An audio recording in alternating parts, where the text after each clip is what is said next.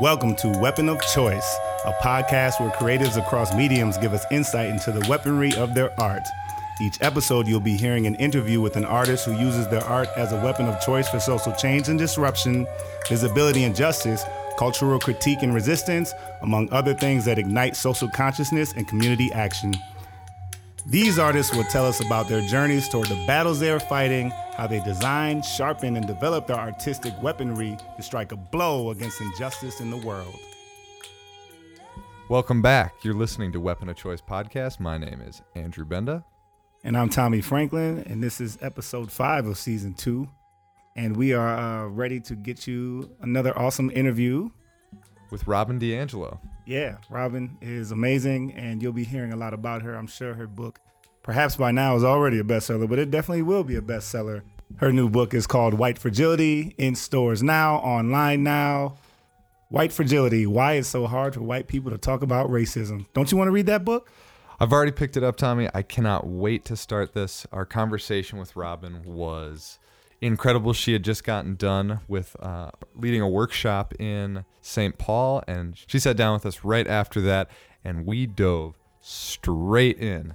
So this is a fantastic interview. Can't wait to hear what y'all think. Yeah, Robin was great. I wish we would have been recording the conversation we had when we drove her back to the airport, but nonetheless, we're going to keep it moving, and you're going to love this interview. Robin likes to say that her specialty is white progressives, so dig in, everybody, because it's going to get juicy. Yes, and I'm ready. Get ready. Let's roll it. How old were you, if you can think to a time of a specific age? How old were you when you realized you're not normal?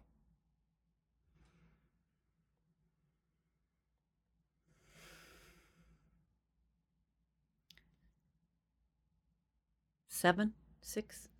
And why that age? Because I was with my mother, and we had visited some friend of hers, and they had kids, and we played. And on the way out, I was the last one out the door, and I heard one of the kids ask her mother, "What's wrong with them?" And I stopped, right? Like, I wanted to hear her answer, and she put her finger to her lips and said, "Shh, they're poor." And it was a moment, I will never forget it, and it was a moment when I became very clear there's something very shameful about us that everyone can see, but no one should name. So I'm Robin DiAngelo, and I'm a former professor of education and currently independent writer, consultant, presenter on issues of racial equity with a particular emphasis on white racial identity and a specialty on white progressives. All right. What is your weapon of choice, and what battles are you fighting? The word. I think the word is my weapon of choice. To raise consciousness that leads to action, right? So just the word is meaningless, but if the word, and because I am fluent, I have learned how to explain what it means to be white to white people who don't want to know, in a way that makes it undeniable. And my goal is that once they see that water, they can't unsee it. And they can't go back to inactivity without having to own and be accountable that they are choosing to collude with white supremacy. And I actually will say at the end of my workshops that part of what it means to be white is you can leave today and just say, well, that was interesting, and do nothing different. And most of you will make that choice. But if you make that choice, if you're going to make it, I want you to do something for me. I want you to go home and look at yourself in the mirror, right in the eyes, and I want you to say, I choose to collude with white supremacy. And then carry on, but do it with honesty. Because inaction in a society in which racial inequality is completely embedded and automatic only supports inequality. So, just to maybe give our listeners kind of a foundation, you coined the term, or at least from what I've read, you coined the term white fragility in 2011. Could you just, define that for us to start?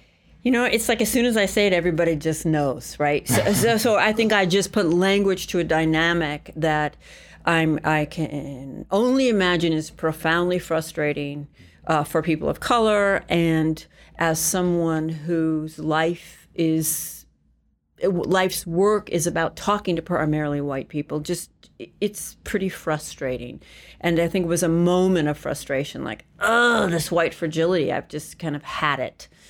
And it captures, I think, a lot of aspects of it. It's kind of the fragility, the brittleness, the way we just fracture and erupt at the slightest, tap or ping. But I wanted to try to capture something that is fragile in the sense that we can barely sustain the slightest challenge to our positions or our identities or our entitlement. For a lot of white people, the mere suggestion that being white has meaning and that I could generalize about white people will cause us to erupt, right?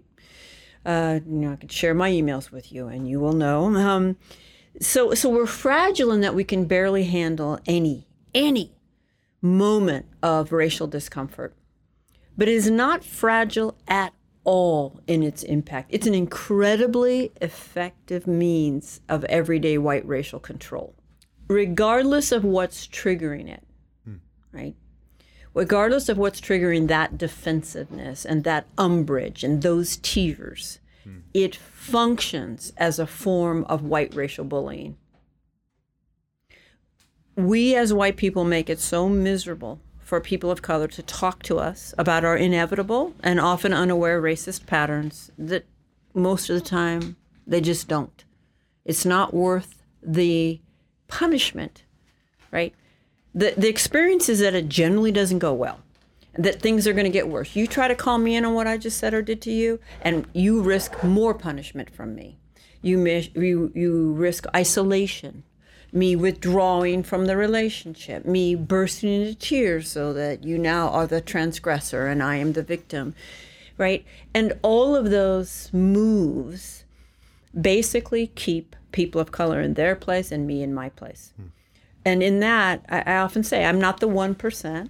I've never even been a manager, but I can control the people of color in my orbit through my white fragility, so that you really don't question my position, my entitlement, my patterns, my worldview. And I get to claim you as my diversity cover, right? Because I'm definitely going to let everybody know that you're my friend. But that is as long as you keep me comfortable, right? You're going to get to work in this workplace. You're going to get to be here with us if you keep us comfortable, so that, again, we can claim you. But challenge me, challenge us. You might get away with it once. You probably won't get away with it twice. You will become a problem that needs to be ejected. And so, white fragility is really, really powerful. It's like weaponized defensiveness. And I see it as the sociology of dominance. I see it as how we maintain the racial hierarchy and our positions within it. While still telling ourselves that we're good people, right? Good. Well, I think one of the key kind of pillars yeah. Of white fragility is what I call the good-bad binary. So racism and white supremacy, they kind of use them interchangeably. It's a highly adaptive system. Mm-hmm. And it can adapt to changes and challenges, and it does. And I think one of the most brilliant adaptations it made post-civil rights was to reduce a racist to an incredibly simple formula. Always an individual, not a system, who consciously does not like people based on race, must be conscious, and intentionally seeks to hurt them, must be intentional. And by that definition, virtually no white person is racist. And virtually no moment of anything is racist. And by that definition, if I suggest that you are indeed racist, you're going to hear that I have just questioned your moral character. Mm-hmm. And now you're going to need to defend your moral character. And you will. Let me own this. Oh, I will defend my moral character. Mm-hmm. Mm-hmm. And how will I defend it? By every way to say that was not racism. It could not have been racism because I'm not racist. I think that definition, that simplistic, only individual, mean people who intend to hurt people by race could ever be racist, is the root of virtually all white defensiveness. Have you all noticed any white defensiveness on the topic of racism? Just wondering. Again, being facetious. And it just functions so beautifully to make it impossible to talk to us about the inevitable absorption of a racist worldview. So let me redirect this and be very direct. As a result of being raised in a society, as a white person in a society in which white supremacy is the bedrock and the foundation and infused across all systems, as a result of being raised in this culture, I have a racist worldview. I have deep racist biases. I have racist patterns. And I have an investment in this system because it serves me and it's comfortable. And I also have investment in not seeing any of that. This is why white people cannot be trusted to assess whether or not we're woke or not. I am the least qualified to determine whether I'm woke or not. And I'm quite invested in not seeing where I'm not woke. And so I have all of this. I didn't choose it. Actually, I want to be careful there. I didn't choose to be conditioned into it. I do think that at this point, it's a kind of willful not knowing. I don't think white people are racially innocent in any way, and I don't want to grant any innocence to white people. I think we work really hard to not see this. But again, I got set up in it, and so I just don't struggle with guilt or shame. I am responsible for my role within white supremacy. I do play a role. Nothing could and nothing did exempt me from my role in white supremacy. So what's on me is to figure out what's my particular role, what does it look like in my life, but not exempt myself from having a role because I'm a nice person who would never intend to hurt anybody across race.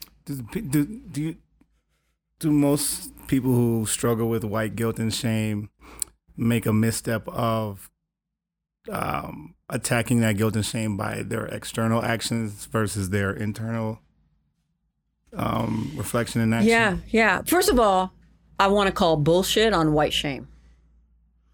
Whenever there is a very quick move to any particular narrative by white people, it's suspect. And you will notice how quickly white people will go to shame or guilt when you bring up race, right? And suddenly we just feel so bad and this feels so terrible. No, I have started asking white people in my workshops, pair up, and I want you to share with your partner on a daily basis, how often do you feel racial shame? Okay, let's see. The other day, on my way into Whole Foods, I had to step over a black man who was sleeping in the gutter, and I felt a moment of shame. But the moment I got into Whole Foods, I got very excited about the new organic cherries that were in. Yeah.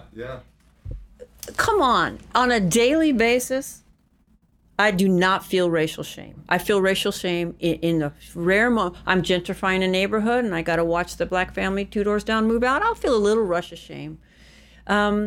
It's so minor. Oh, please. Yeah. And other than that, once those it's movers show up. But it's a powerful word to put behind it, right? To label it because shame. It's precious. Because as soon as I invoke shame, no one should feel shame. And so I become a victim again, and I have an excuse for not engaging, right? And so, it's just, come on, 2% of the time even?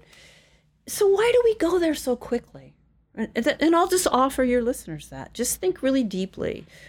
And how does it function for you? What does that narrative do for you? What does it excuse you from or exempt you from or allow you to do? What is it? What kind of cultural capital do you get when you invoke shame? Because you wouldn't invoke it if you weren't getting cultural capital from it. I'm sorry. That's just the way we work. And since you don't struggle, or for yourself, you never really struggle with the guilt and shame piece, but when peeling back all the layers over the years and years and years, what have you personally struggled with? Yeah. I wouldn't say I've never struggled with it, but because I have a completely different paradigm today. Like I do not see racism as individual acts of meanness. So that's the first thing. I see it as a system into which I was conditioned. And I actually find it incredibly rewarding for sure, but intellectually, emotionally, spiritually, and psychologically stimulating to try to figure out how am I colluding? And to stop colluding. I recently read a quote, forgive me for not being able to attribute to the person, but it was something to the effect of privilege is not knowing how you're hurting people and refusing to find out. Right? Like, what's the worst fear of a white progressive? Oh my God, I might say or do something racist. Don't you dare tell me I just said or did something racist. Like, this is, it's just such a tight setup. So, but let me not dodge you. What I think you were asking me is, what do I maybe feel guilt or shame about? Not even that. Just this work you do is always connected to you personally since your upbringing. Yeah. Which you could, talk more about all the way down to where exactly you grew up. But struggle to, as you've gotten through this and had that paradigm of it's not individual, it's systematic. But where have the struggles been for you? Because it's a constant. The peeling back the layers is a constant. And you lean into it, which is a beautiful thing. And I'm glad listeners get to hear your story for that reason, among other things. But have you had any, you have a family, you have perhaps siblings, and there's pushback, inherent pushback from all of your different worlds. Yeah. So there's a couple of reasons why I think overall I don't struggle with it. And one of them is because I don't see it as something that I consciously chose at an early age. Now, of course, I feel responsible again. And if my professed values are aligned with my action, then I feel in my integrity. So when I go to bed at night, I ask myself, were your actions aligned with what you profess to value? And by the way, niceness to people of color is not an alignment. Niceness is not anti-racist, right? Niceness, actually, I think the system of white supremacy depends on white people just being really nice and carrying on and do nothing different. Because niceness is not courageous in any way. It's not going to get racism on the table. Ain't going to keep it on the table, and everybody wants it off the table, right? It takes strategy and intentions. But when I can't answer that question with yes, I was in my integrity, then I do feel guilt. Probably shame's a bit deep. I think I feel guilt, and I feel a little sheepish, like I don't want the people that I respect to know that I didn't speak up today. What was your journey to becoming a lecturer and writer? And also, what was your journey for this newest book? Or what was the book's journey? I was your classic, oblivious, white progressive. Okay? And I applied for a job as a diversity trainer. And when I looked at the job description, I just thought, okay, 1, what a cool job. 2, of course I'm qualified to be a diversity trainer. I'm a vegetarian.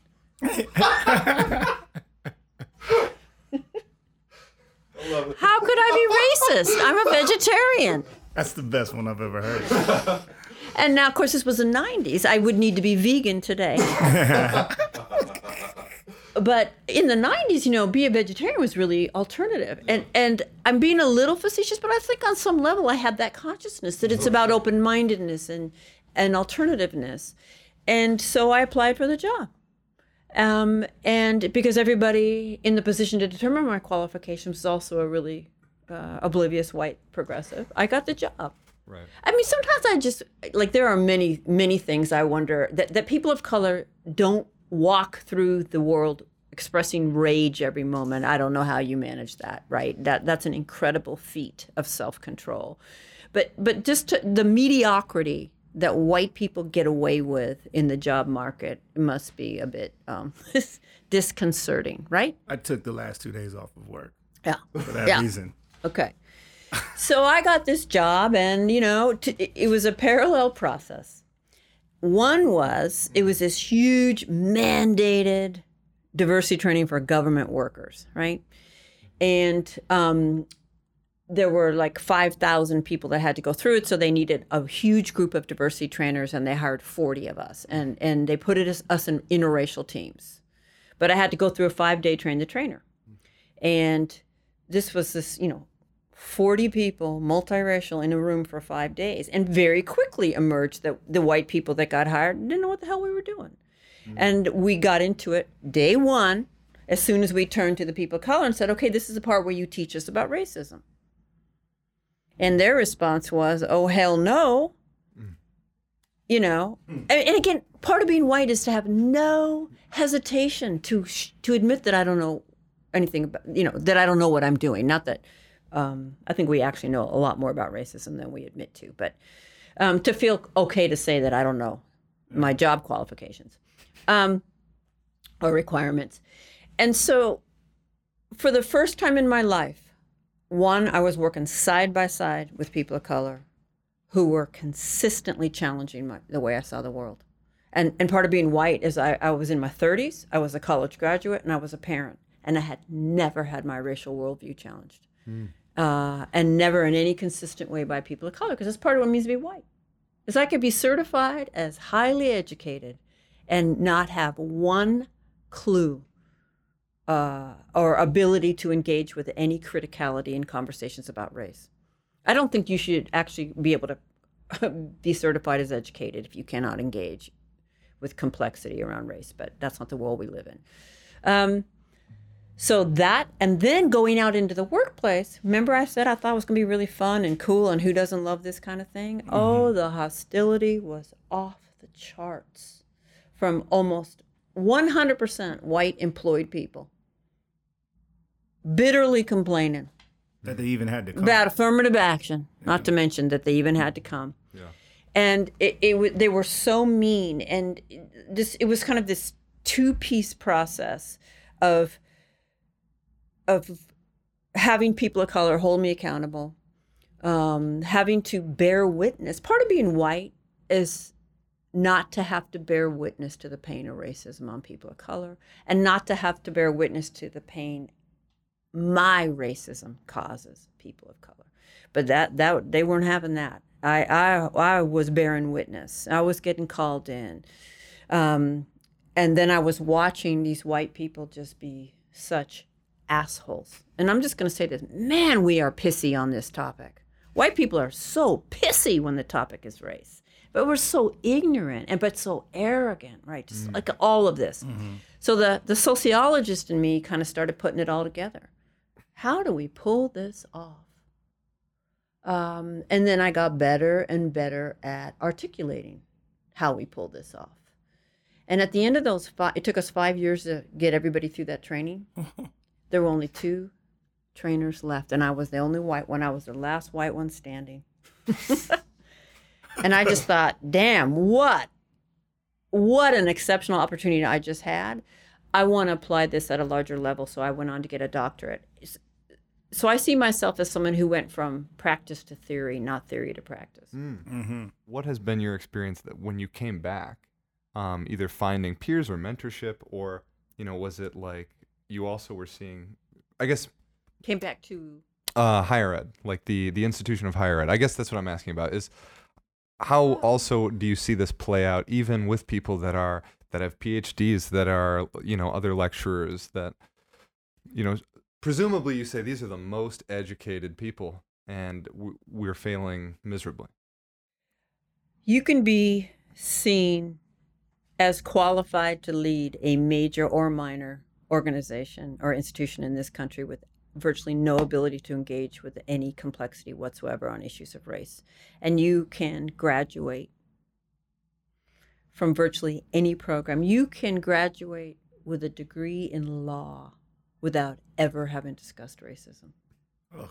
You can graduate with a degree in teacher education without ever discussing racism, and a social work, and I could go on and on. And if you're in a progressive program, you'll have one required course. Yep. Your professors will have fought 10 years against their white colleagues to get you that course. They'll still be fighting to keep the course because we don't really need a special course. We're all for social justice here. And that doesn't mean you'll be talking about racism in that one required course. If you're in teacher education, you might be just talking about how to introduce ethnic authors in February. Okay? So, no, faculty are just grown-up students, right? In other words, most faculty cannot engage with criticality about race themselves. Mm-hmm. And they believe if they're for social justice, and who isn't, that they automatically do social justice, that it's integrated into their curriculum. It's not. Mm-hmm. They don't address it.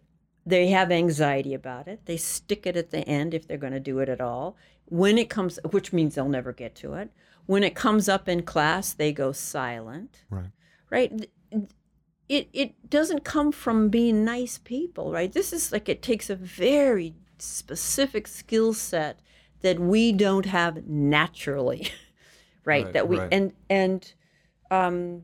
so it was distressing to go to grad school. The racism in academia is off the charts. I've never seen whiteness so fiercely protected as it is in academia. If you want to get ahead in academia, do not bring up racism. If you want to be seen as a team player, don't bring up racism. So yeah, it's been hard. I resigned. I'm not in academia anymore. I just feel like I could be much more effective. It's interesting because in my own department, I was not particularly popular. But coming as an outsider into other departments, I mean, I go all over the country and work with faculty. Yeah. And they can hear it from me when I don't know their own baggage. Do you know what I mean? Like one, I'm white, so let's be really honest and clear that I am heard more openly than the colleagues of color have been saying this forever. Right. Mm-hmm. Right. This is one of the master's tools dilemmas, right? That even as I seek to use my position to break with whiteness, I'm centering whiteness. Mm-hmm. Mm-hmm. The way I reconcile that is it stays centered now by being unmarked and unnamed. Right? It's the backdrop. It's the norm through which everyone else is measured, but never acknowledged. Yeah. Right? So to lay it bare, to shine the light on it, is to decenter it in a way. You kind of have to center it differently. Mm-hmm. And it's a both end. I think, the master's tools again. How do you dismantle the master's house when you only have the master's tools? This is Audre Lorde's beautiful quote. So I'm very clear that as a white person standing up with authority on this topic, I am reinforcing every expert and voice and teacher and role model that most everybody ever had. And by God, I'm going to not use this position in that way. To me, is to really be white. Mm. So I don't think we can get a positive white identity. I don't think there's any such thing because white doesn't exist outside of white supremacy. But I try to be a little less white. Mm-hmm. So how do you be a little less white? Be a little less of an asshole on race, right? Be a little less defensive. Be a little less arrogant. Be a little less certain. Have some more humility. Listen, right? Bear witness, right? Those are how you be a little less white. Break silence. Break with white solidarity. I had read a couple of other interviews you'd done, and you'd kind of labeled it as like white people coming to terms with their own denial about how their privilege has manifested or how their fragility has shown through. What was your journey coming to terms with your own denial?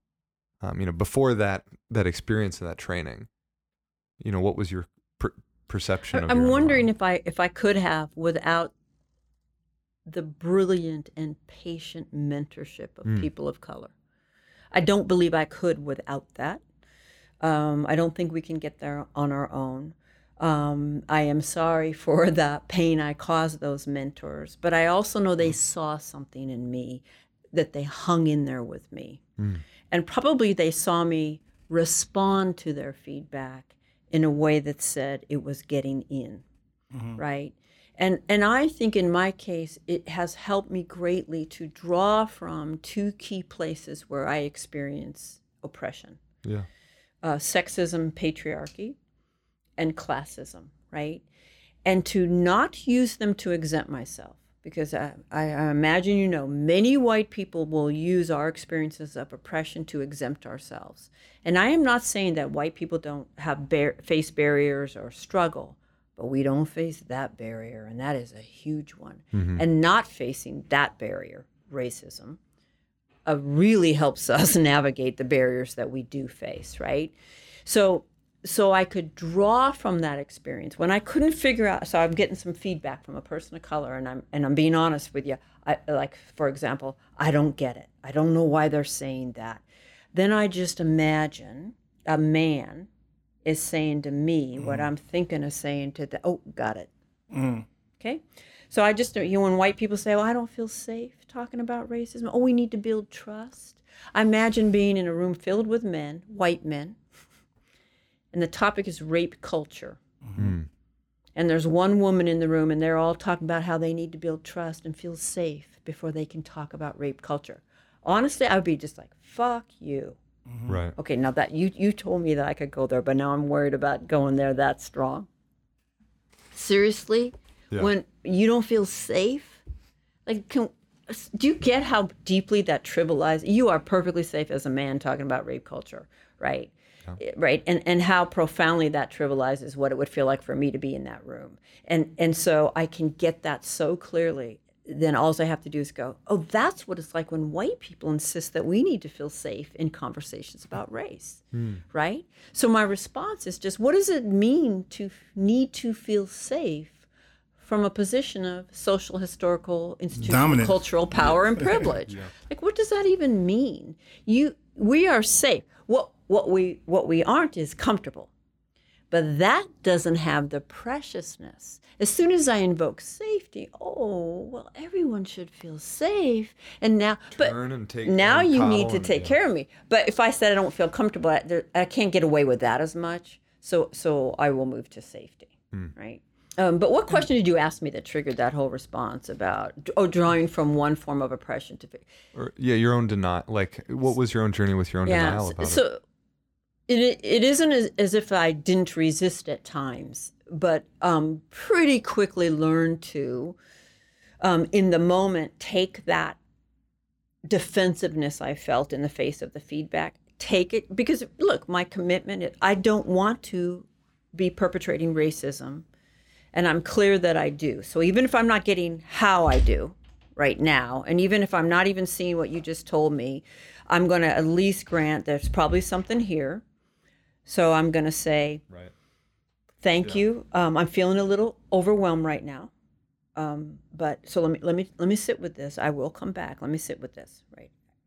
Actually, I'd be saying that to you, not to you, right? And then I would go and find another white friend who has an analysis. Any white person can find 50 people on a dime to go into agreement that the feedback that you got from a person of color was oversensitive. Don't go find those people. They're everywhere. Go find someone who has an analysis who you could cry with, right? That's the person to cry with and vent and feel defensive, and then put your heads together and try to figure it out. And I had a woman, Robin Bowler. She was Jewish, and she would draw from anti-Semitism, but she was also very clear she was white. And I would go, oh my God, Robin, I just got this feedback. Help me. And we would just like try to figure it out. And she'd come to me, and then we get clear. And then I would go back and I would say, okay, here's how I understand my racism was manifesting. This is what I understand from your feedback. Did I get that right? When you show up to these trainings and talks, like, how do you, as you're engaging them from the beginning, test the waters to see like where people are at? You know how. I'm going to be really honest with you, at the risk of making white people very mad. I don't care where they're at. In one way, like other than the degree that I need them to move. And I've been doing this long enough that whatever range is in the room is a range I'm familiar with, right? And so like racism is racism and white patterns are white patterns. And so there's a couple of just strategies I use. And one of them is I don't open the floor for questions or comments until I'm done. Right, because I'm not going to fight my way through it, and I tell people, if I do a good job of this, you will not be comfortable. And one of the skills we need to build as white people is holding the discomfort and not reacting from it. And so, when you have those feelings, sit with them. Right? If I take questions and comments, those hands are going to pop up and challenge, and I'm not going to get through it. And listen. Without years of intentional, sustained study, struggle, and focus on this topic, white people's opinions on racism is necessarily ignorant and uninformed. And I'm confident saying that. I don't have to know you. I don't have to know that you took a trip to Costa Rica. I don't have to know that you have multiracial nieces and nephews. I don't have to know that you were in the Peace Corps. Yeah. That is not sustained study and struggle and focus, right? Nothing in this society gives white people the information we need to have any kind of complex understanding of racism, right? We just talked about it. You can get through grad school without ever talking about it. Right. In fact, you are punished by trying to talk with any depth about it. At right? many levels, right? Yeah. And so a lot of people like, well, let's just affirm what everybody's opinion and experience is. No, some people's opinions are informed and some are not.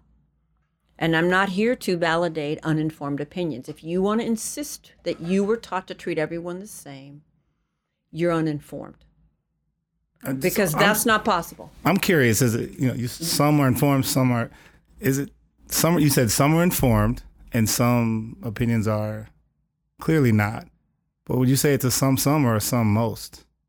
Well, I would say white people's opinion.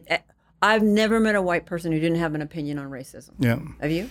Nope. No. We all got opinions. You can't grow up in this culture and not develop an opinion, but that doesn't make it informed. Right, because I'm constantly thinking of the years and years Yes. you've been putting this work in. Yes. I have to be really careful there because, see, racism is very wily for white people. So I want to always check my complacency and my humility. And I'm confident to say, for 20 years, I've worked really, really hard. And it's not just studying from a book, right? It's mistake making and repair and relationship building and getting called in and getting in there every day, and right? And so, yeah, I feel much more informed than the average white person. But if you open the door, they will position their opinions as equal to yours. And well, they'll certainly do it to me, and they'll do it to you, right? In fact, I think apparently white people feel more qualified than you are about whether something is racist or not. Like, we'll be the determiner of whether or not that was racist, right? I mean, I'm sure you've had many white people basically tell you, no, you're wrong, that wasn't racism, right? So when I walk into a room, I basically hold a really tight grip on it until I've laid down some stuff. Yeah. And that reminded me, because I wrote it down here, the other thing I wanted to say around safety is we often hear this narrative of, like, we need to build trust in the group before we can talk about racism. And you'll hear this a lot from white people. And I've spent a lot of time trying to figure out, what is it that you need to trust? I'm talking about white people in particular. What do you need to trust will or won't happen? What are you talking about? And you know what it comes down to? Seriously, I need to trust that you won't think I'm racist. When I say racist. Before I can, when I say racist things, but before I can even begin to work on my racism, I need to know that you won't think I'm racist. I mean, there's other really dumb things like, I don't want to be judged. Good luck with that. Like, that's not possible. You need to know that I'm a good person before. All of it. And so I just say, oh, no, let me just... Basically, the dance is up, right? I start from the premise that all white people are racist, right? And so none of that carefulness, none of the evidence you want to give me, none of that is convincing to me. All white people are socialized into white supremacy. And so, I start there. And so if you want to make sure that I don't think you're racist, well, let me just relieve you of that. I think you're racist. Okay. If you are white, I want to be really clear. When I use that term, I'm talking, everybody has racial bias. When your group's collective bias is backed by legal authority and institutional control, it is transformed. And I reserve the term racism to talk about white people's bias, okay? I cannot tell you how liberating it is to start from that premise. And maybe this gets back a little bit to the guilt thing. Once you just start from the premise, of course I have internalized all of this. Then you can stop defending, deflecting, hoping nobody will notice, and start enthusiastically trying to figure out, okay, so what does it look like in my life? How is it coming out? I don't want to be doing that, and I don't know how I'm doing that. So I'm excited and eager to find out. And if you're going to take the risk, let me just ask you, Tommy, how often have you attempted to give white people feedback on our inevitable and often unaware racist patterns and had that go well for you? Only if I have the energy to sustain it for more than 5 minutes because of the bullshit. Yeah, right. Rarely. Defensiveness, rarely, you know? Yeah. Right? And so if you are willing to take that, it's an incredible moment of trust across a deep history of harm, right? It is an incredible risk for you to give me that feedback because generally you goes worse, right? It could go worse. And so if you see something, actually it's like a compliment. You saw something in me that said, maybe I can go here with her. And you're willing to help me identify my patterns. So it's just when you change the paradigm, you change it all.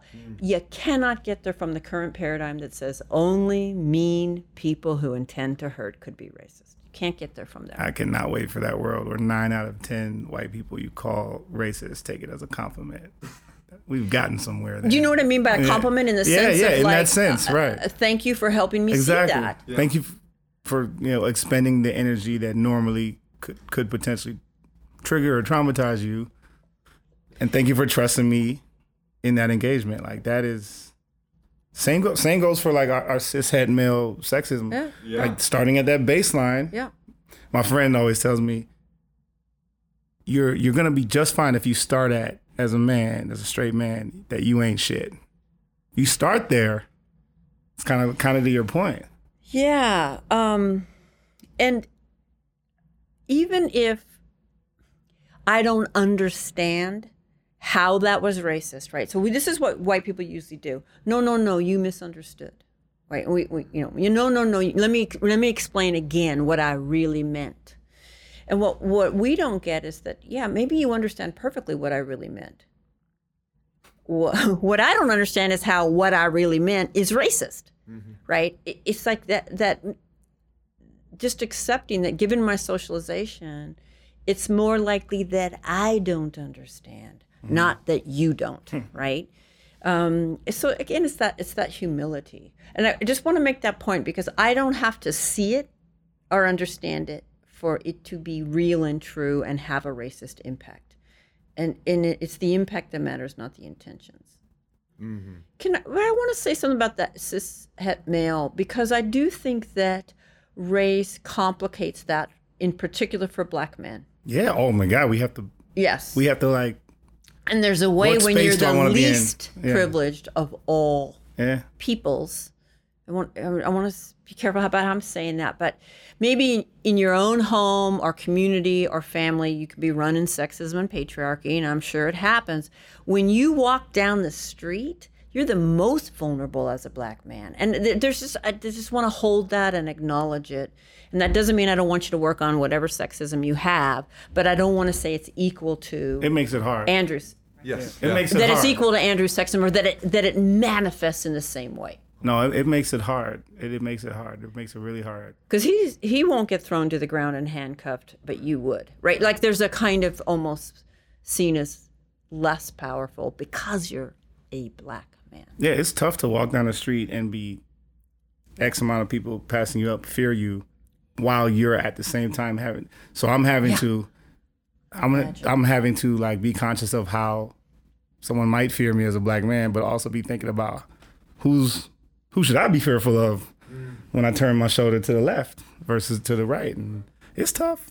Yeah. But I mean, like, I just love your point about that, like, to enthusiastically lean into the discomfort. Yeah, it's not comfortable, willing right? to, to the degree that I can articulate what I articulate, to the degree that I can genuinely say to you that there are people of color in my life who think I have their back and who trust me.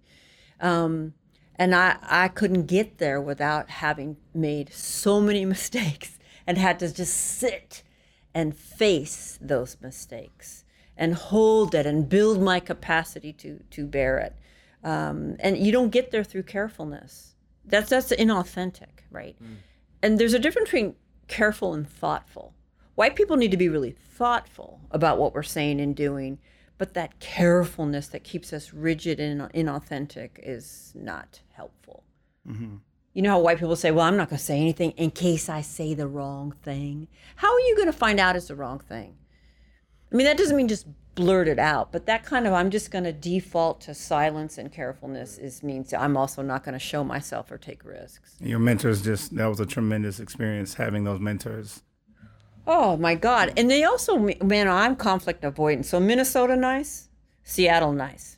Okay. And we'd be doing these trainings and there'd be some angry white guy. And you think I'm not intimidated by angry white men? I am. And he'd be giving us a hard time. And those facilitators of color would pull me, usually black women, pull me aside and go, Robin, you need to take him out and you need to talk to him. And I'd be like, oh my God, no, I don't want to do it. But oh my God, these black women just told me to do it. I'm going to do it. I'm going to put on my white hat. I'm going to try to take off my gender hat right now, okay? And let me just explain. I can never take off my gender hat, but I think about it in terms of saliency. And that different identities become more or less salient in different contexts, right? In different moments. And I'm going to kind of bring to the fore white. And I'm going to go talk to him, white person to white person. And that really built up my ability to withstand conflict.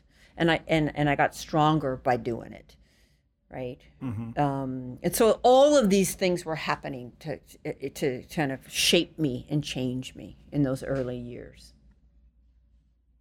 A lot of, seems like, revelations or perhaps what isn't revealed say so much about who we are. And, since, if you think about your work since just November 2016, what has been profoundly revealed to you? Oh my gosh. You talking about the election? Yeah, you figured it out, right? Time range. Yeah, because a lot of people who don't reveal things, what they're not revealing is actually who they are. Yeah. What got reinforced is, we're taught that to see history as progress, as an arc that goes up, and we get more modern and more progress and more egalitarian. And I think it's really clear that it's more like cyclical. And Ibram Kendi, who wrote Stamped from the Beginning, he's a African American Studies scholar, won the National Book Award. He talks about it as always in competition, these kind of circuits of power. And there'll be some advancement and then some pushback and then some advancement. And so I think that what we're seeing now is kind of the pushback against whatever advancement that we might have seen. So I'm also thinking of Carol Anderson's White Rage, where she said every moment of Black achievement has been met by white rage and white outrage, and basically uppityness. So I think where we're at right now is the outrage at 8 years of the uppityness of a Black man above us. And I think what I'm stunned by is it's not very far below the surface, and that we really will vote against our own interests, be willing to virtually annihilate the human race rather than allow Black people to look us in the eye as equals. Mm-hmm. I mean, look at Colin Kaepernick, right? Mm-hmm. Resmaa talks about it only recently that Black people have dominion over their own bodies. Yeah. And I just think about that. Not only were there consequences to him just kneeling with respect and solemnness. And it was a veteran that gave him the advice to kneel. Yeah, Right. yeah. That's right. Right. Oh! I know. And then some congressman who says in Korea they'd shoot you in the head. In other words, we'd like to execute you for that uppityness, but we can't, and count yourself lucky. We can't unless we pull you over. I mean, you're on the field, you're probably safe. You know what I mean? Pardon? The protest has never had any. The protest has never had anything to do with the military. That was a total deflection. Yeah.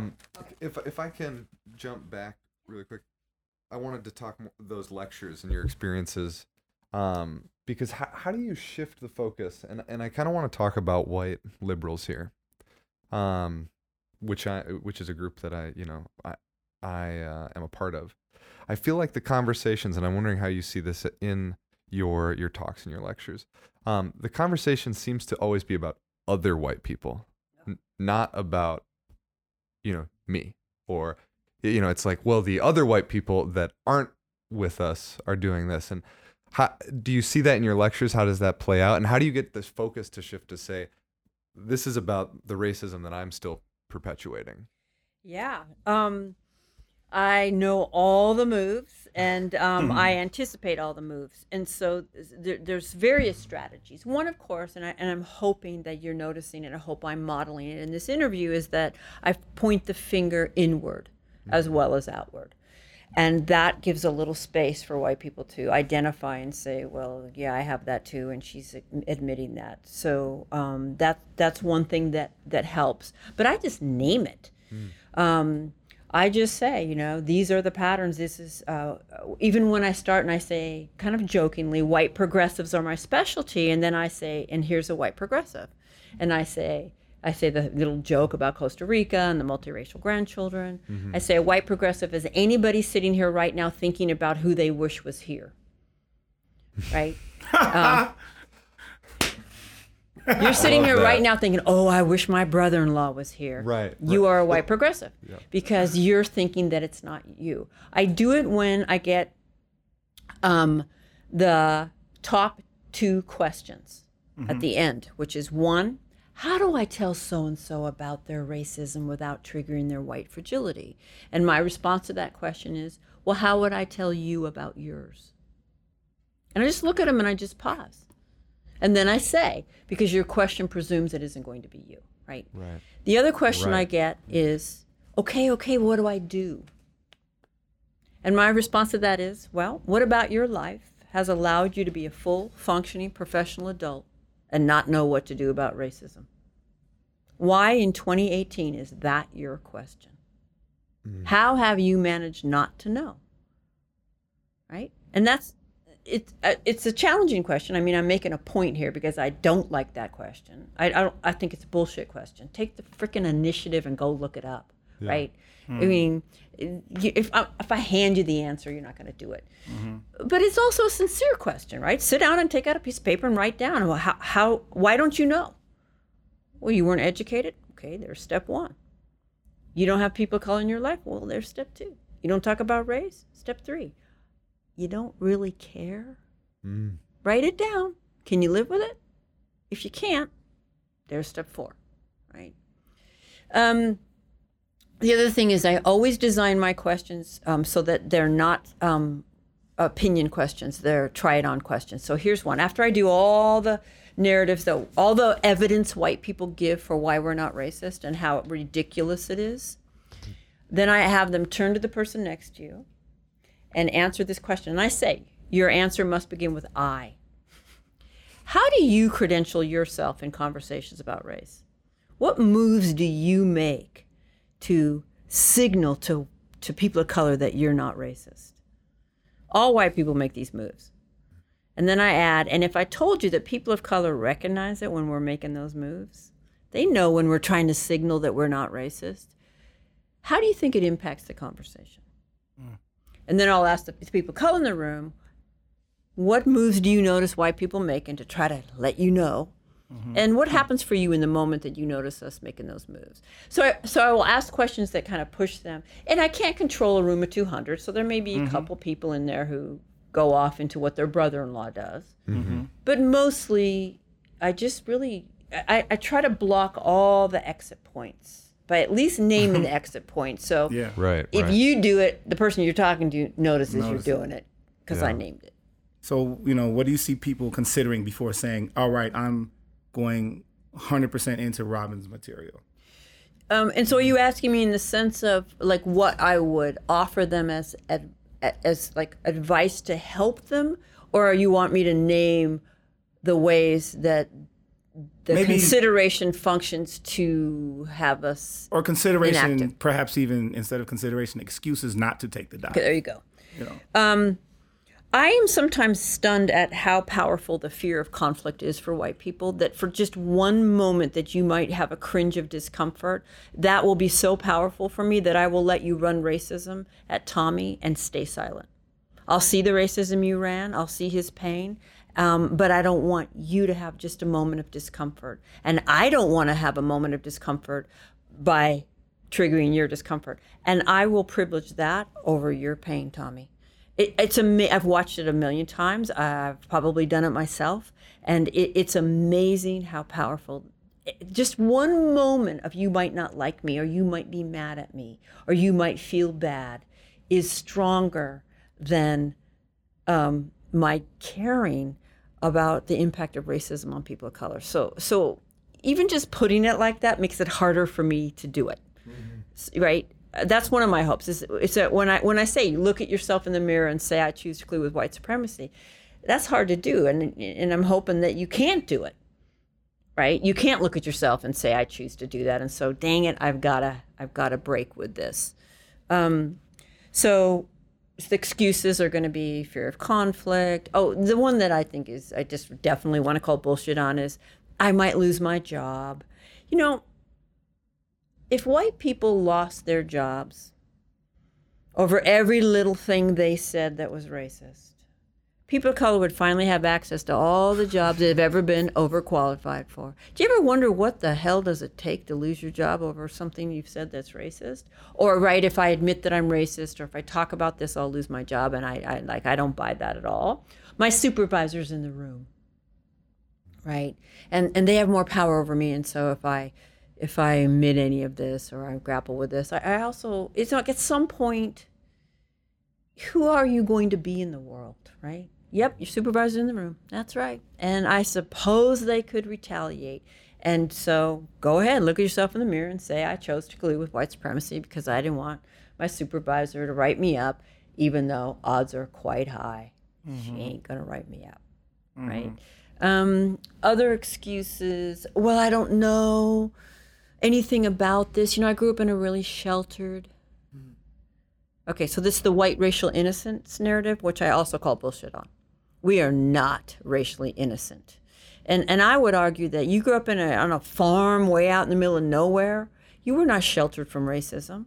You actually probably have more racism because you were left to rely on very problematic representations for your understanding of people of color, not from a wide variety of authentic, sustained cross-racial relationships. So all of this stuff about us not knowing look, yes, we're taught to be oblivious and we aren't given good information. That's true. But we do have some expertise on how we got taught to be oblivious, right? If we just turn the lens inward, we've got a lot of material to draw from. You know, the reason I can articulate how whiteness manifests for white people is not just because I try to talk to them every day about it, but because I have it within myself. You know, if white people want to know how to get some information on white fragility, just go and bring up racism with other white people. And don't back off after the first round of meaningless, vapid platitudes. Stay with it and keep pushing. Just ask questions and watch us unravel. Right. And you'll just get better and better at I think I can speak to it because I can see how it all works. I actually have this image I use in my presentations of a dock that looks like it's floating on the water. Yeah. And that's all the surface bullshit. You know, I have friends of color. I was in Costa Rica. I treat everybody the same. I'm on the equity team at my workplace. And then it looks like it's floating on the water, but it's not. It's actually sitting on a structure that's submerged underneath that props it up. And so you if you want to get under there and figure out what that structure is, and that's what I try to make visible. When you're successful or going around the country, and a lot of these people you encounter you might not have continuous relationships with, and then you decide you want to write this book. When did you start writing White Fragility? The book? When did you start writing that book? Yeah, the book, right. Yeah. I mean, the article was so popular, I thought I got to turn this into a book. And so honestly, it probably took about 3 months. I write fast. Okay, but when did you begin? Like what time, what year did you begin writing? 2017. Okay, so last year you started writing the book, but the article spurred on success in the public eye of the readers who witnessed some of your work, and you probably get feedback in a positive way from people who admire your work. Yep. And they just, probably a lot of people just see you as, oh, that person's very successful. I just want to tell them how much I love them. Yeah. But now here you are in the middle of writing a book, What is that? What kind of endurance does it take? Because you're in the middle of writing a book, whether you write it in 3 months or 3 years, you probably getting less sleep, perhaps, probably taking less showers, perhaps, as an artist, right? You're an artist. What is that like when people are telling you you're there, but you're over here still, like, working on yourself? Admittedly, you know. Well, I mean, it's really nice for even to think about myself as an artist. That was sweet. Thank you. I don't tend to think about myself that way, but I suppose that I am. Maybe the word. Are you? You might be talking about self-care. I hear a few threads in there. What's the challenge of being perceived as successful, no matter what stage you are, but also having to, like, create something that you want to be proud of and you want to have a big impact on society? It's really, really scary. Like I mean, I just had this fear, like, you're gonna now make a fool of yourself in front of the whole wide world because you're gonna put this book out, and then what if it's bad? And so there's a lot of anxiety. It kicks up all your insecurities for sure. I'm not sure I'm answering that, but I definitely struggled with that. I still I do not read comments ever. And that's usually because they're very ugly and troll-like and that kind of thing. But I'm trying to brace myself for my first bad review of the book, right? And not letting that sink me to a way where I give up. I did get a starred review from Publishers Weekly. And that was like, oh my God, it was like this huge thing just lifted up. Like, oh my God, okay, I'm not going to make a fool of myself in front of the whole wide world. Again, I don't know if I'm answering your question. You might want to edit this part, but.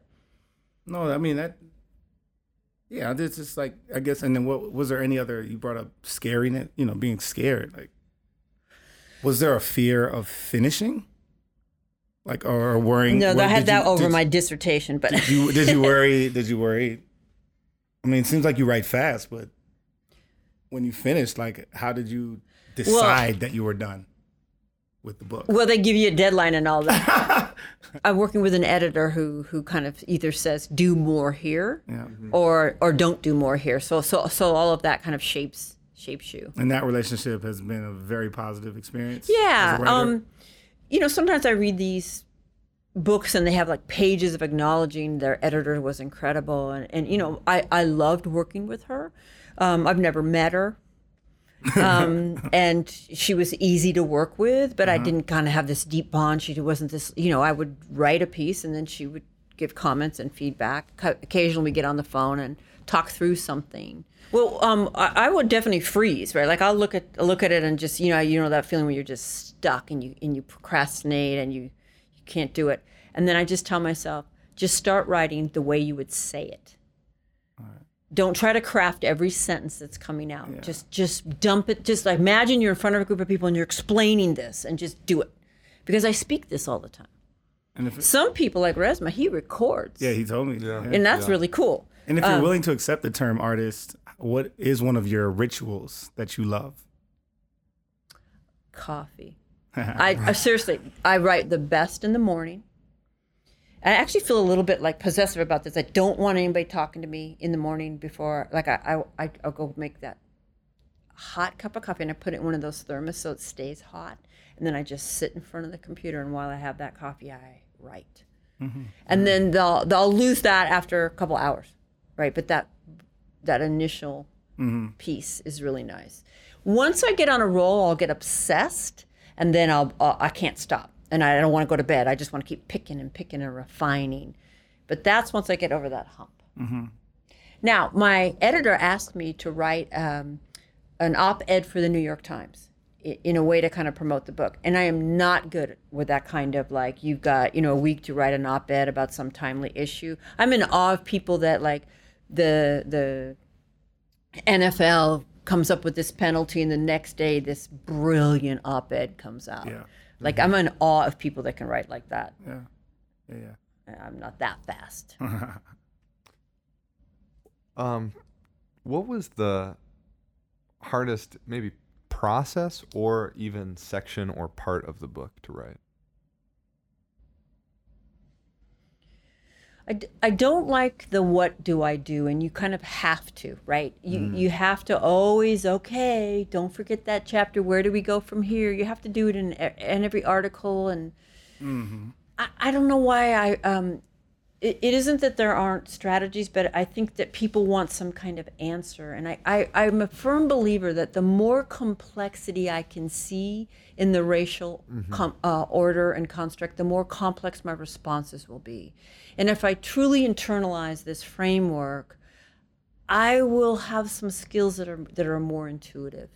And there isn't some easy kind of, I think white people just want, give me the answer. And they want it to be something like, don't make eye contact with this kind of person and only shake with the left hand with this kind. Like, wouldn't that be just so great? But humility, repair, listening, believing, bearing witness, like those are like, they're not even permeable in a way, right? You can't even get your hands on them.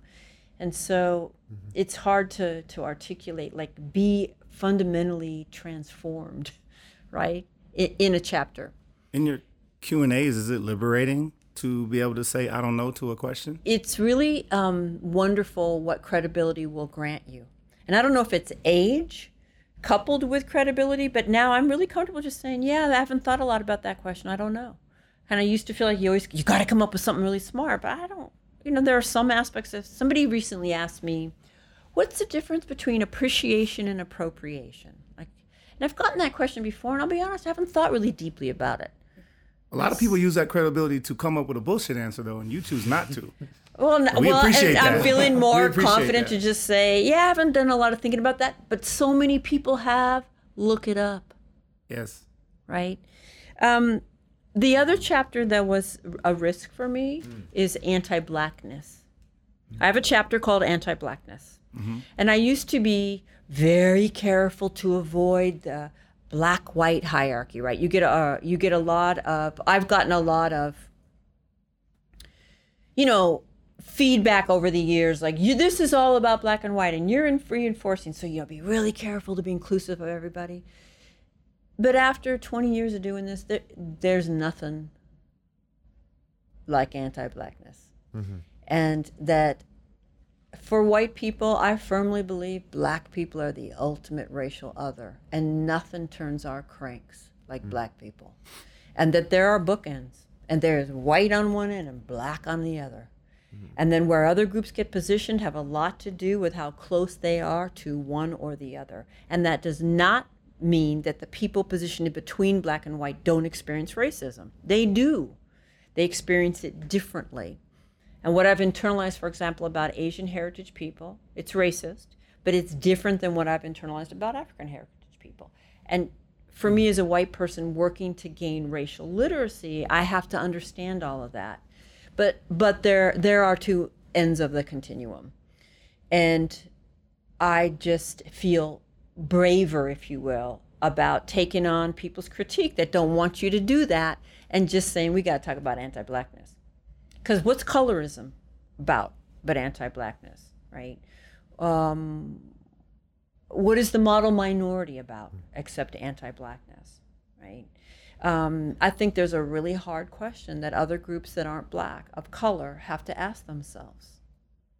Who have I aligned with? Have I aligned with white people or have I aligned with Black people? And if I've aligned with white people, how have I been rewarded for that? White people are more comfortable with Asian people. We're not going to let them lead, but we're going to let them get closer to us. We're going to reward them for the racist pattern, when I say racist, for the stereotypes we have about them. Except for Harvard. You heard what they just did. Oh, no, actually. They've been like poorly rating their application statuses based on personality, saying that they don't have much personality, so they're knocking them in their Harvard applications, people of Asian heritage. Right. I mean, they're experiencing racism. Yeah. But even to the degree that still you're going to see more Asian people in the workplace, because we perceive them as either closer to whiteness or more comfortable for white people. So anyway, just coming out and knowing that I'm risking a critique. My critiques from white people I expect. Critiques from people of color are harder, right? And one of the ways, maybe this is part of like, how do I handle putting something out there on a subject as charged as race, and knowing that I will get critiques from the left as well as the right, is just getting really clear that I cannot possibly get this right by everybody. That's not going to be possible. I'm going to get it as right as I can by as many people as I can. But just accept you won't get it right by everybody. I want to say something about the far left can be as vicious as the far right. Man, lefties, like, I dread giving talks in Portland, Oregon. They just wait. They are just gonna leap on you. Oh, you did not do your gender pronouns, and you're just gonna get. Oh, you did not. You did, and they just wait and they just leap, and then they vilify and they invalidate, and it's. There's a difference between kind of getting called in and getting vilified and fundamentally dismissed, and I think we tear apart white people who take a stand, and who. I do not ever want to put it with the risk that people of color take, but yeah, it ain't easy. Mm-hmm.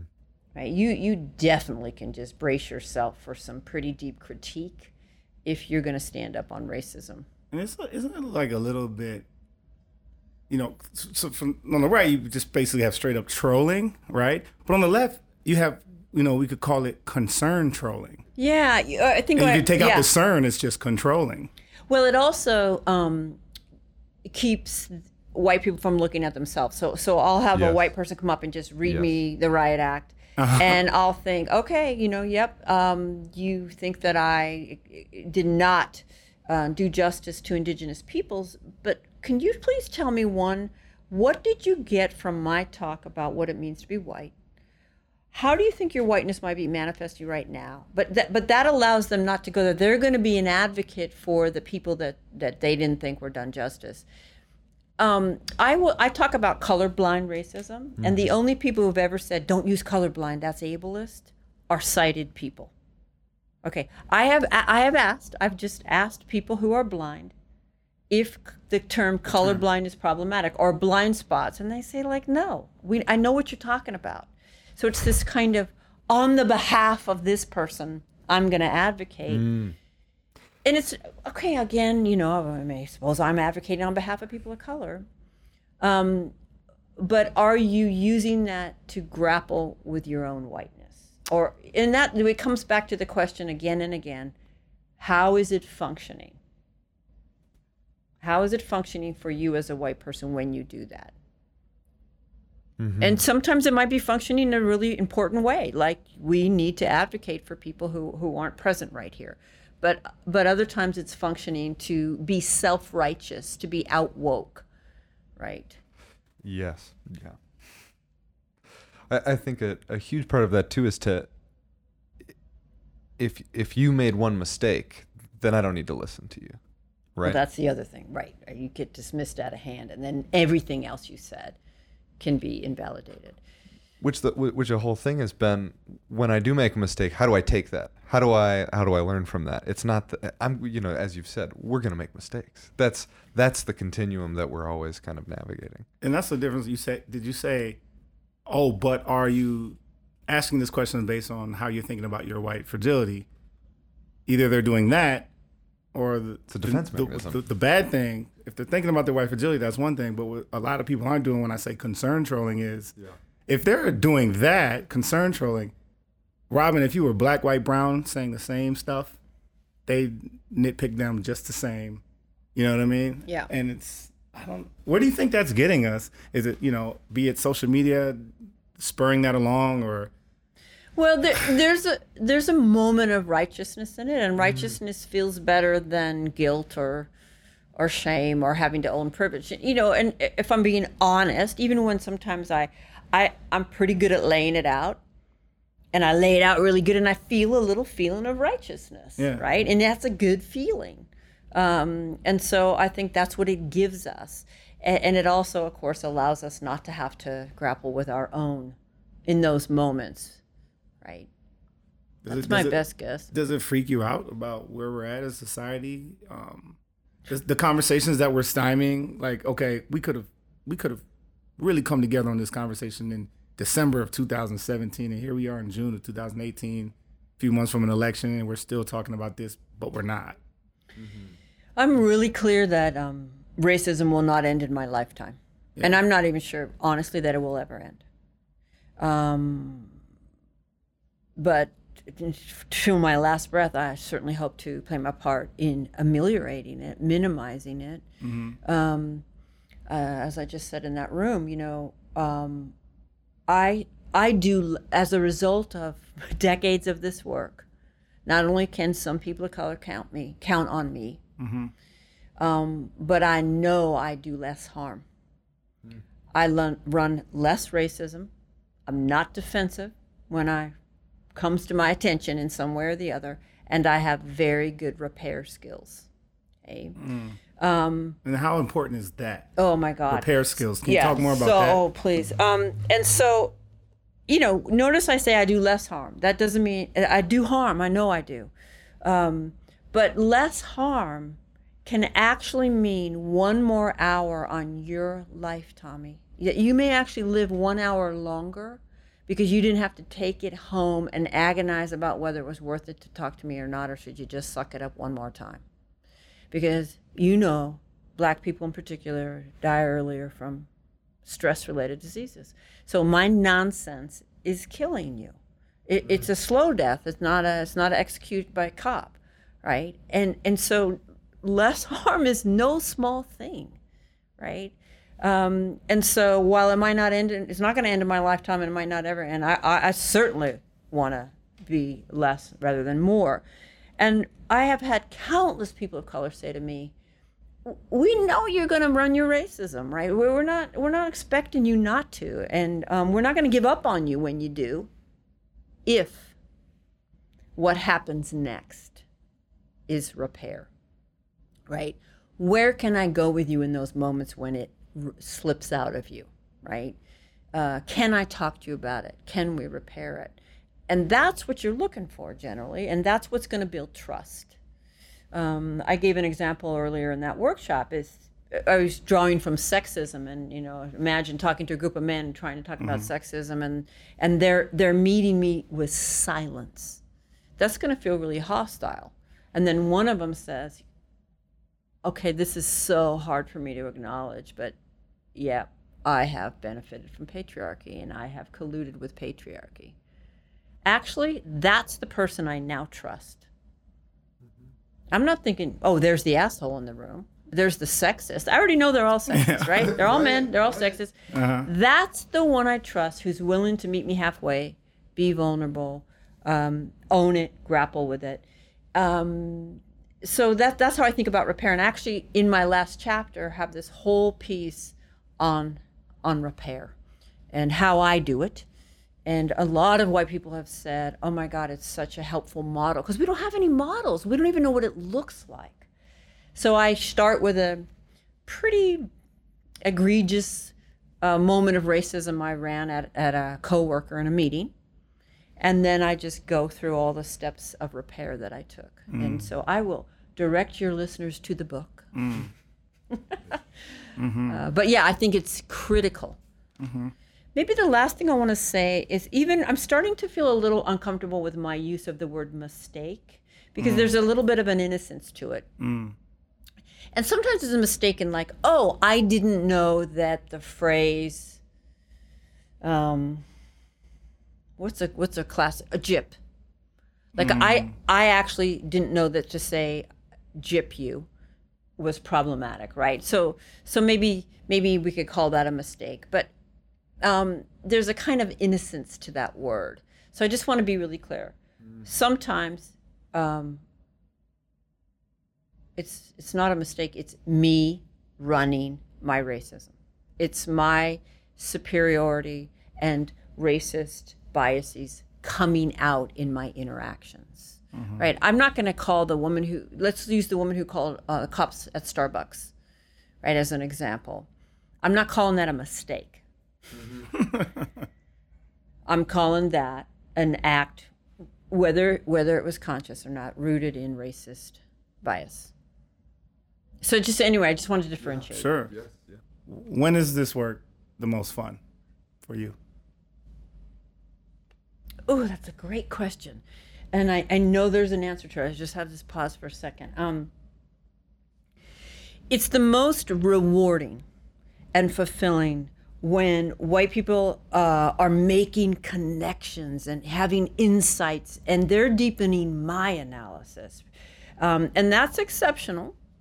But when it happens, when there's that kind of like synergy and we're building on each other, that's really cool. The other, of course, is when people of color feel affirmed and validated in their experience. And I have had people of color come up to me and say, I've never in my life heard a white person admit to these things. And I can't tell you what that's like. And that for just these 2 hours, these 3 hours, I did not have to carry it. You carried it, right? And you held the white people and you pushed the white people. And that's incredibly rewarding. You know, it's also hard. In order to get white people out of denial, when we are in deep denial, I have to kind of overwhelm them with it. I have to push their faces in it, make it undeniable. But in doing that, I'm pushing the people of color's faces in it that are in the room. And a lot of people of color, I would imagine, get through the day not looking directly at white supremacy. Because if you just look directly at it constantly, I think it'd be hard to get through the day, right? You can't almost notice every moment of it. But there you are, and you're getting a concentrated dose for like 3 hours, right? In order to wake the white people up and make it undeniable. So that can be a little bit hard. And I often, if there are just a few people calling the room, I'll check in with them first and kind of tell them, gird yourself and know what's coming, and I'm not going to ever call on you. And But mostly, the overwhelming feedback from people of color is feeling heard and seen and validated. So that's really, really rewarding. It's fun. I like making fun. Oh, white. I like making fun. Do you savor it? What? Do you savor it? No, well, savor makes it out. I like to mock it a little bit. It's so stupid. I mean, this stuff we say is ridiculous. And it's like, come on, you guys, look at this. And I try to do it, I hope, with some kind of compassion and not with arrogance. But I really get people to laugh. Sometimes I feel like a comedian up there. I mean, white people are really laughing because it. Pardon? Can you sense the difference of tone of types of laughter? Yeah, I mean, uncomfortable laughter versus. Yeah, I think what's happening is like, oh my God, I totally recognize myself. Oh my God, I've said that same thing, but I didn't just say it now. So there's that relief. It's not me on the hot seat. But now I really realize, yeah, it is kind of silly. And then the laughter helps release tension because these are white people tend to walk in the room really scared. They think they're going to get called out or attacked or shamed, all the stuff. And so there's tension. And then when they laugh, it helps release it. And then they open up again and they can take in more information. Artist. Oh, thank you. I wish you could have come today and watched how I kind of unfold it. Too. But there are videos. How do you balance cynicism and hope? Oh, it's really hard. If I'm going to be really honest, I don't feel very hopeful.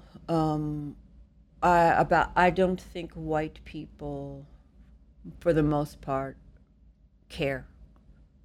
I think we are profoundly apathetic about racism.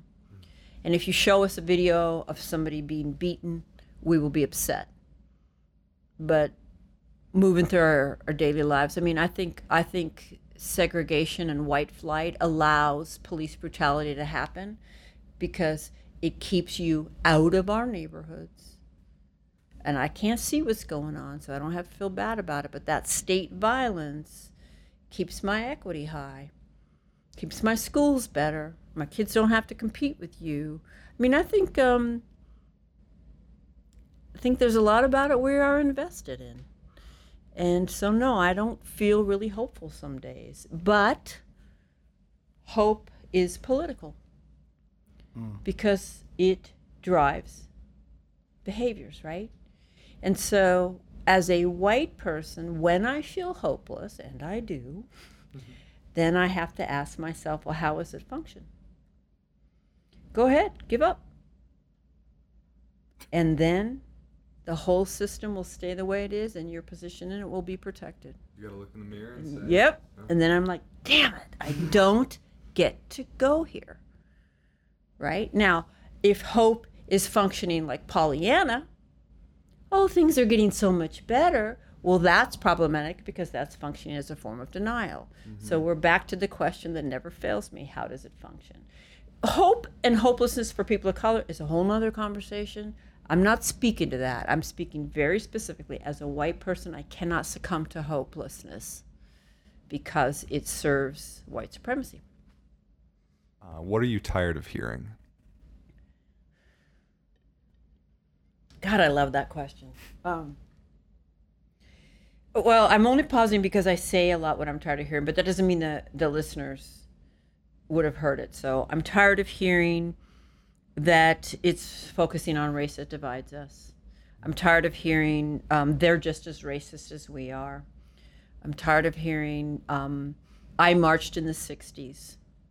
I'm tired of white men mansplaining and correcting my analysis when they've never thought about it. I'm tired of white people who live in segregated neighborhoods being so certain that they're not racist. I'm tired of white people invoking all the people of color that are in proximity to them as evidence of their lack of racism. Okay, let me think. Oh, there's this thing that just came in the paper that made me so angry that I was, you just have to, it's this really racist picture that got published, and then I'm tired of people interviewing other people about whether they think something is or isn't racist, right? Is it putting it up for debate, right? And then, of course, if the person is nice, it couldn't be racism, right? I mean, did you ever just wonder what the hell qualifies as racism in the white mind? Does anything qualify as racism in the white mind? Doesn't look like it. You know, some public official can say Michelle Obama looks like something in high heels and then insist that she's not racist, right? Like, what in the hell do you think racism is, right? What's something you want to tell the listeners? The question is not if, but how. So what I want to tell your white listeners, the way you can use individualism, because this is a very precious ideology for white people, and that when we hear about racism, we tend to focus on all the ways we see ourselves as an exemption. Use it to figure out how you got socialized into the overall structure, because nothing could and nothing did exempt you from the system you're in. It's a system, not an event, right? What I want to say to people of color is, on behalf of white people, I apologize to you. You are not crazy. It is us, not you. And I guess I want you to know that until the end of my life, I will not be silent. I will have moments of silence. But I will keep trying to push myself through it, and at least here's one white person who, to the best of my ability, will use my position. What art is currently giving you life and energy to keep you going? Working today with Resmaa was a real high. I mean, he's something else. He's got a take that's really, really different and really powerful. And to see that the way he does it and the way I do it actually fit beautifully while being really different pieces of the puzzle, but both really, really necessary. So it's getting to have the honor of being in conversations with people like Resmaa, and having that deepen my analysis. And it's actually the reward of 20 plus years of doing this work, and finally like having people kind of listen and take it seriously, right? It's gaining that credibility. That doesn't mean that, anyway, so I'll just stop there. I didn't like that part very much. But it can sustain you daily, that reward of those fruits of 20 years. Yeah, when it's the emails that I get, it's the people that come up to me and just say, reading that article transformed me. Mm-hmm. That article in that moment, like, I got it, I saw something, right? When I hear that from white people, or when a person of color just says, I love your work. I give your work to all my white coworkers, right? That is just, inexpressibly rewarding and heartening and validating. I was raised Catholic, and I pretty much rejected that at about age 12. But there's a framework that I just have to think I got from Catholicism, and that is, my life must have purpose, and it must be purpose towards justice. I do not believe in an afterlife. But I have a very, very short and precious time on this earth, and I want to contribute to justice, not injustice, right? And to the degree that I can say that I'm doing that, they call you a social justice warrior, and I think you should have come up with something a little more offensive than that, because if my tombstone should say social justice warrior, I led a good life. Sounds pretty great. Isn't it? Yeah. SJWs. Self-righteous asshole. Okay, well, that's not good. The book, White Fragility, Why It's So Hard for White People. I got to start over because I just wanted to say the subtitle in a different tone. I got to be professional. The book, White Fragility, Why It's So Hard for White People to Talk About Racism, is out now. You can go to the website robindiangelo.com to find links to purchase the book. There will be plenty of indie outlets for you to buy that book. Support if it's in your hometown. Do what you can. Order the book, share it with your friends, and show Robin some love, because this work needs to spread, and it needs to spread now. Thank you, Robin DiAngelo, Dr. Robin DiAngelo, for joining us. Oh, it was just an honor and a joy. Thank you so much. Appreciate it. Thank you, Robin DiAngelo. Thank you so much. She had just gotten done leading a 2-day intensive workshop, and she stepped right off the stage and talked to us for 2 hours about... That was amazing. Yeah, so thank you so much for just being gung-ho the whole time and giving it 110%. That was an amazing interview, so thank you so much, Robin. Yeah, we're forever grateful. And if you want to keep up with what we're doing, and if you don't want to miss an episode, if you are an Apple user, please subscribe to Weapon of Choice Podcast on iTunes or Apple Podcasts on your phone app. And if you love the show, go on and give us that 5 stars. You know you want to. It only takes 30 seconds. If you want to review us, which we really could use because that helps us grow, helps us put us out there, helps our reach. Give us that review after you give us 5 stars. That'll only take you a minute or two. And I promise you won't regret it. And I promise you, we'll love you forever. We love you for listening, right, but we'll love you to infinity. We could use your support anyway. You got it. Also on social media, you know where to find us. On Instagram, it's at Weapon of Choice Podcast. Facebook is at Weapon of Choice Podcast. Like that page for all the updates. And you can always hit us up on Twitter at Weapon Choice Pod. Also, if you want to email us and send us a nice love note, it's weaponofchoicefans@gmail.com. That's weaponofchoicefans@gmail.com. And listen, we always want to hear from you. We want to hear what artists you want us to get on the show. And we want to hear what art you're taking in that's recharging you, that's keeping you going. This is how we connect. This is how we all come together. I want to hear about new stuff. I want to hear about new art that's great out there. So let us know. Write to that email. Tell us how you're doing. And as always, you know we're going to take you out to some hot music And the music we provide is always, more often than not, a local artist, if not all the time, out of the Twin Cities, Minneapolis, St. Paul. And they really speak to these real issues. And we've been blessed with a compilation album called Dismembered and Unarmed, right out of here, the Twin Cities. And we're going to hit you with yet another song off that perfect hip-hop compilation album. This one's called Colors, featuring so many dope artists, some of which are Bailey 26 and Brother Ali. We can't wait for you to rock to this. Let's go.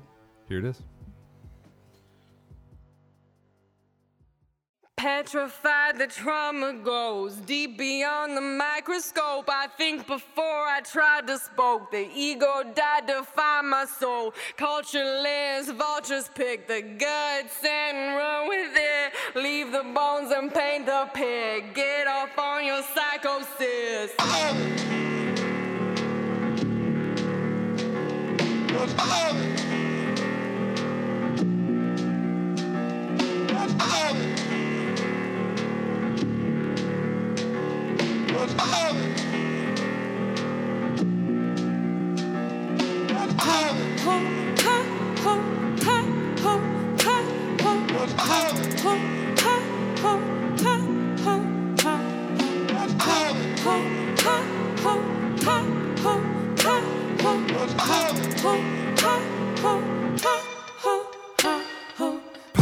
H in his veins, popping AKs at the range. Mom go to work in the cage. We already know ain't shit gon' change. Can't sell hoe, money hoes dope. Generation broke, bro, how you gon' cope? Mama on chokehold, daddy on yoke. Sent him to Iraq, came back with a scope. Papa had H in his veins, popping AKs at the range. Mama go to work in the cage. We already know ain't shit gon' change. Can't sell hoe, money hoes dope. Generation broke, bro, how you gon' cope? Mama on chokehold, daddy on yoke. Sent him to Iraq, came back with a scope. Uncle Sam said, don't feel, don't think. Hearts turn cold, still ghost clink. Put glitter on shit, it still gon' stink. I ain't nothing like a pig, we just both pink. Uncle was a vet, blowing high tech. 100 out in debt, tryna forget. Rolling on a quarter like I'm in a quartet. Nike Cortez threw us from the Cortex. Trauma with a T, got a response of 3. Fighter, flighter, freeze. Ignite, dynamite, leave, slip, slide up in the breeze. With the mind short circuit and the nerves just seize. These are the wounds that don't heal. Remember like a dream, even though they're so real. When the fighting ain't polite and there's no one left to outrun. 5-0 say freeze and you got numb. If I kill again, I get my soul back. Life's cheap now, big slash, roll back.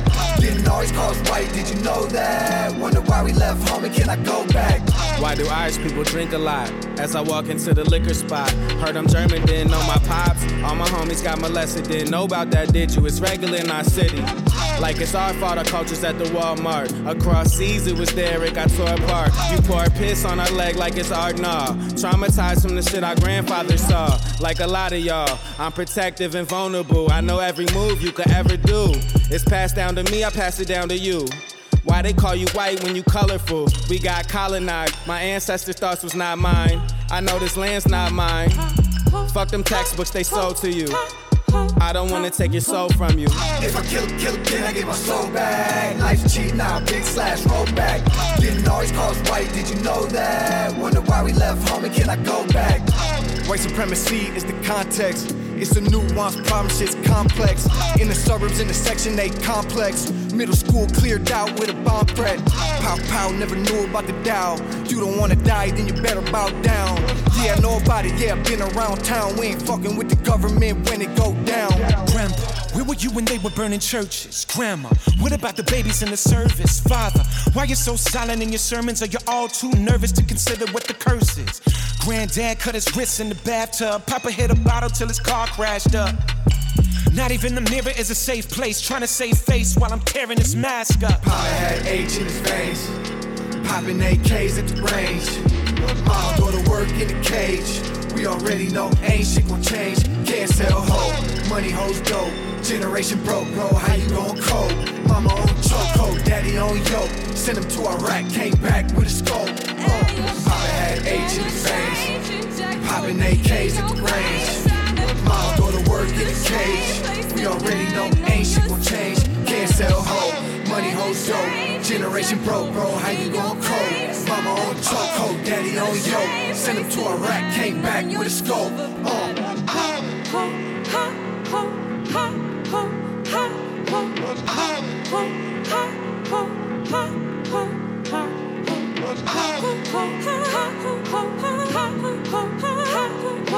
Ha